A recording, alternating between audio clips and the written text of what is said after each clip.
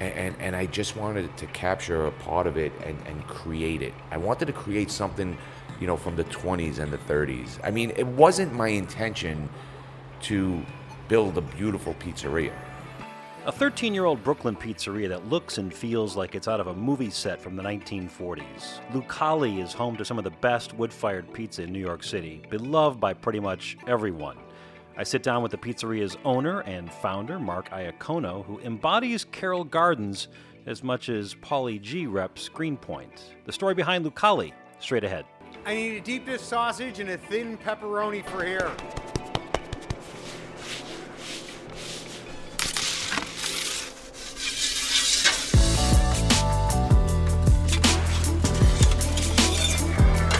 This is Pizza City, the podcast dedicated to the art, craft, and passion behind some of the world's greatest pizzas. I'm Steve Dolinsky, author of Pizza City USA and founder of Pizza City USA Tours in Chicago.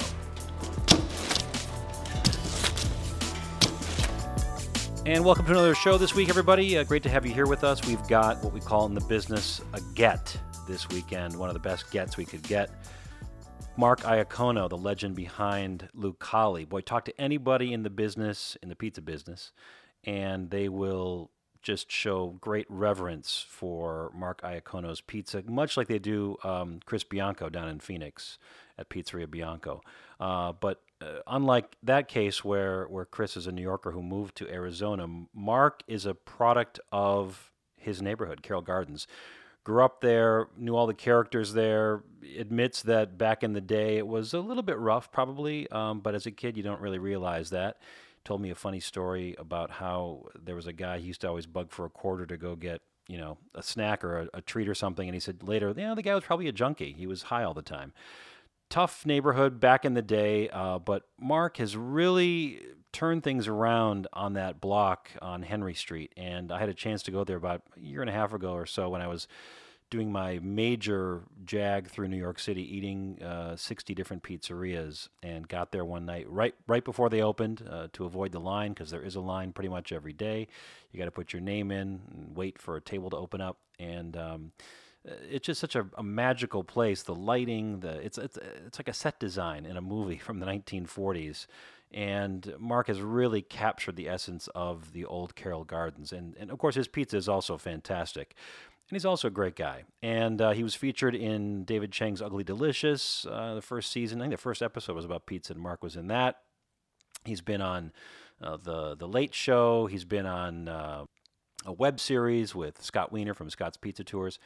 And reached out to him courtesy of a friend, Arthur Bovino. Thank you, Arthur, for connecting us. And he could not have been nicer. He made time for me when I was in New York for the Beard Awards, and sat down in his store, and we chatted for a bit about how we got into the business and his theory and thoughts on pizza. And we began by talking about where the name came from, which is really a mashup of two people. My daughter, whose name is Callie, and Louis, who was the previous owner, he owned the store for about 50 years. Where I opened the pizzeria. And let's talk about where we are. When I'm from Chicago. When I think of Brooklyn, I think of Carroll Gardens. I think the brownstones, the stoops out in front. This has really been your neighborhood forever, right? Yeah, I've lived here my whole life. Mom and Dad were both born here. I've been living here for 52 years. Don't want to leave. And your folks your dad was born nearby, yeah, right? My dad was born right across the street. My mom, block and a half away. She still lives there. She's been living here her whole life as well. So growing up, what was the food memory for you? Was it like slices of pizza? Was it like, gravy and 4-hour gravy like you're doing here? Yes, and a lot of pizza. There were so many amazing eateries in the neighborhood. Not too many exist. I mean, I could pretty much count on one hand what's left from my childhood. Like everyone else, my grandmother was a phenomenal cook. And I always remember going to these restaurants and pizzerias as a kid. If they did this like my grandmother, it'd be a lot better. Or if they did it this way, it was good, but it would be even better. And where was Grandma from? Born in Brooklyn, down in Red Hook, on my mother's side. My father's side came over from Italy. The only pizza she ever made were English muffin pizzas and, or whatever leftover Italian bread. was left over from Sunday. Monday we had pizza on Italian bread. It was my Aunt Catherine who made an unbelievable pizza, believe it or not. And so you growing up in the neighborhood in the 70s, because we're about the same age, were having the typical New York style giant, like 20 inches, cut into wedges, and then reheated on a stone deck. Yeah, and but there was also there were two coal oven pizzerias in the neighborhood, Sam's and the Gloria. Sam's is still open. The Gloria closed down, I want to say, in the 70s. But essentially, sort of a crispy bottom, foldable, crunchy. Yes, yeah, and and every Friday night was pizza night. I went to work at a very young age, and I would walk the neighborhood construction sites looking to get work. 9 or 10 years old. That's young to get a job. Yeah, but just going on these sites, and it wasn't about making money. I didn't want a job to make money. It was just something like, I was intrigued by construction. I was always good with my hands as a kid and figuring things out. And I heard you're good with marble. Yeah, I wound up getting involved in that part of the industry. I was a fabricator. Yeah, I was doing it for close to 25 years. Tell me, how did pizza come into your life? I mean, who doesn't want to open up a pizzeria? Be careful what you wish for. Everybody, by the way, tells me don't open a restaurant, don't open a restaurant. It's a tough business now more than ever. This building is so beautiful, by the way. The tin ceiling and the pine floor, and it's just, but you gutted this? Or everything you see in here is brand new, made to look old. I wanted to build something beautiful, but I wanted to build from that era because I'm in love with that era. Growing up in Brownstone, Brooklyn, I did a ton of work in all these houses, and I just fell in love with, the architecture and all that, and I just wanted to capture a part of it and create it. I wanted to create something, from the 20s and the 30s. I mean, it wasn't my intention to build a beautiful pizzeria. So 2004, you signed this lease. You spent about 2 years. 2.5 years. 2.5 working on this to make it, like you say, look old, but everything is new in here. Tell me about this oven, though. This oven is pretty gorgeous. When I was building it, and that comes from my experience in the industry, I just wanted it to be as authentic as possible. From the brick that I used, the mortar, the color of the mortar. It's like, you go in all these old brownstones and you see this, very beige, sandy cement that they use, as opposed to now it's like that dark gray. I says, I got these old bricks, but I want it to look like it was here for 100 years. You're like a set designer in a way. Yeah. Yep. All right, we're going to take a break. When we come back, we're going to talk to Mark Iacono about his pizza, his thought process behind it, how he makes this glorious pizza, and a little bit more about this just gorgeous spot here in Carroll Gardens, Brooklyn. And then we're also going to preview some scenes from the next show coming up in 2 weeks, so stay with us.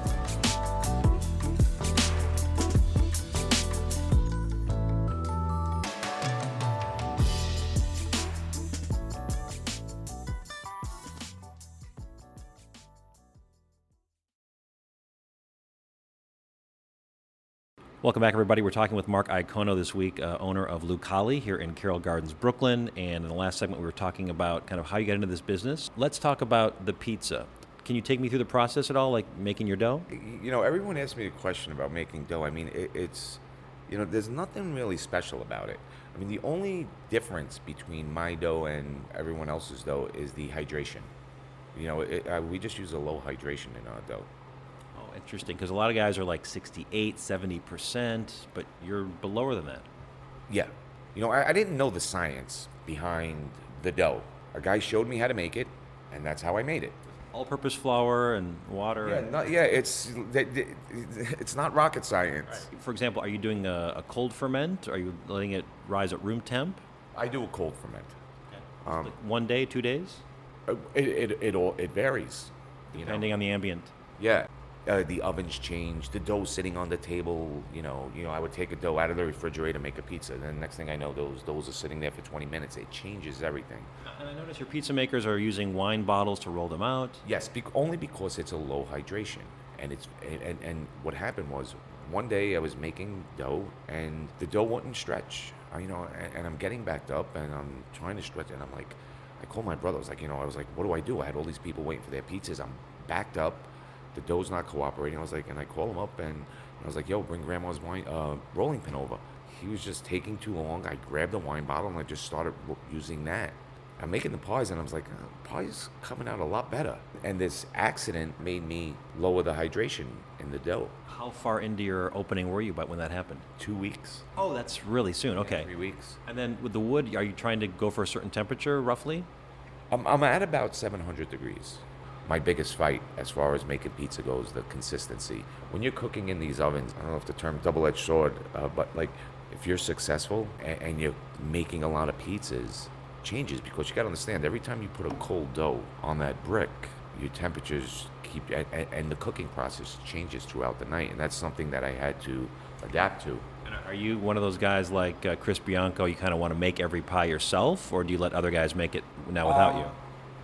Yeah, I do want to make every pie myself, but it's unfortunate I don't get to. What about toppings? So when I was here again about a year and a half ago, so I remember there was a couple of options, like maybe mushrooms, fresh basil. Yeah, it's before the Neapolitans came over with making all these crazy things, and it was mushrooms, pepperoni, peppers, onion, garlic, anchovy.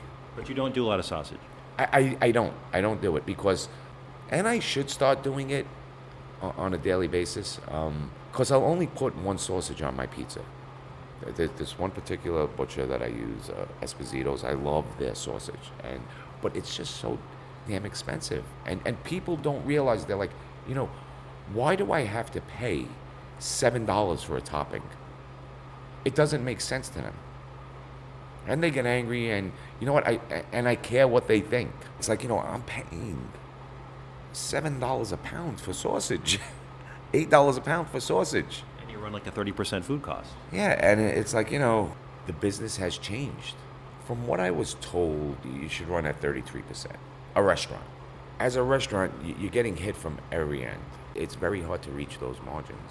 And, especially when you're under the microscope, when everyone's, judging you. And, and again, I try not to think about it. I need to be a little bit more confident in what I do. How about your cheese? What kind of cheese are you using? We use the Reggiano, a low moisture mutz, and the Buffalo.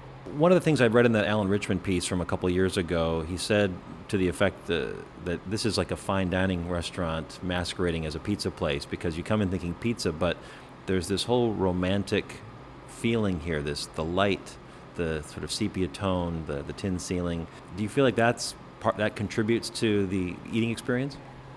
Absolutely. And I always wondered, if I painted my walls hot pink, would I still be as successful as I am right now? It's about the whole experience now. That's what the industry has turned into. You only serve them whole, by the way, no slices here. Do you want them to fold it? I prefer myself picking it up, folding it, picking it up. I don't like when it sits in a plate, believe it or not, because the pizza gets soggy. When you have that hot pizza touch that cold plate, you get condensation. But what I do is I put breadcrumb on my pizza tray, and then the pizza to keep it off the pizza tray.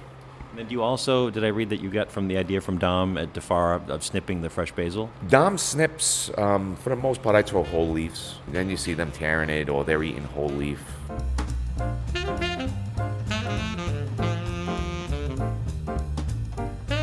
How do you even get into this? This is a tiny space. You had to go in here with stone? Yeah. You go in there. I got pictures of it. He stands like Hansel and Gretel.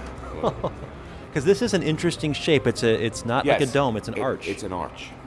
Do you, like a lot of guys at the Neapolitan places, will dome the pizza for a couple seconds at the end before they pull it out? Do you do that? You know what? Yes, sometimes I do, because what happens is, again, when making pizza, especially in ovens like these, where you don't have a heat source underneath, like when I cook a pizza in the beginning of the night, I have to take it off the brick and put it on a screen to slow the cooking down on the bottom so the top catches up. At the end of the night, it's the opposite. In 40 seconds, my pie is burnt to a crisp, where I have to throw it out. So and the top is raw. So you put on a screen to protect the bottom. Correct, to slow the cooking process down. I believe they do it where they throw it up high for two reasons. One is to flash cook it, so because it's super hot, the oven at the top. So they'll throw it up there to flash cook it. And the other thing is, the smoke sits at the top of the oven. You'll see when they first throw logs and you'll have that smoke hovering and then it disappears. And maybe to get some smoke flavor on it is why they raise it, is another reason why. Do you think a pizza spending 2 minutes in a wood-burning oven has wood flavor imparted in it, or is that not enough? No. And I mean, you really don't get a lot of flavor from wood. You don't. You get a lot of flavor from coal. Coal gives it a flavor. Do you like that flavor? You prefer that? Yeah, I love it. Yeah. I mean, I love the smoked flavor from wood if you can incorporate it or somehow get it to, you'll get a lot of great wood flavor from grilled pizza. Then you'll get a nice smoky flavor on the pizza. So because of your success now, you've had a chance to do some media. Obviously, you do stuff like the Today Show and you do the late night stuff, but you're doing a series now, a web series with Scott Wiener of Scott's Pizza Tours. Tell me about that. I'm getting to experience eating a lot of different pizzas. Stuff that that I don't have the time to do. I don't have the time to go to all these pizzerias. Scott brings it to me. And it's called, is it dough? Is that it? Really dough. Really dough. Yeah. All right, so just to remind people, Lucali, no reservations. It's first come, first serve. No slices. Any other rules here? Just don't get angry with my hostess because you got to wait for a table. It's, we try to do our best and, there are no rules. And knowing what you know now after 13 plus years of being in this business, what would you tell yourself 13 and a half years ago about doing a business predominantly about pizza? Your first impression is your most important, is the most important. When you open up a business, make sure to do the soft opening, do the friends and family, just stuff like that. Do it right. Mark Iacono from Lucali, thank you so much. Thank you.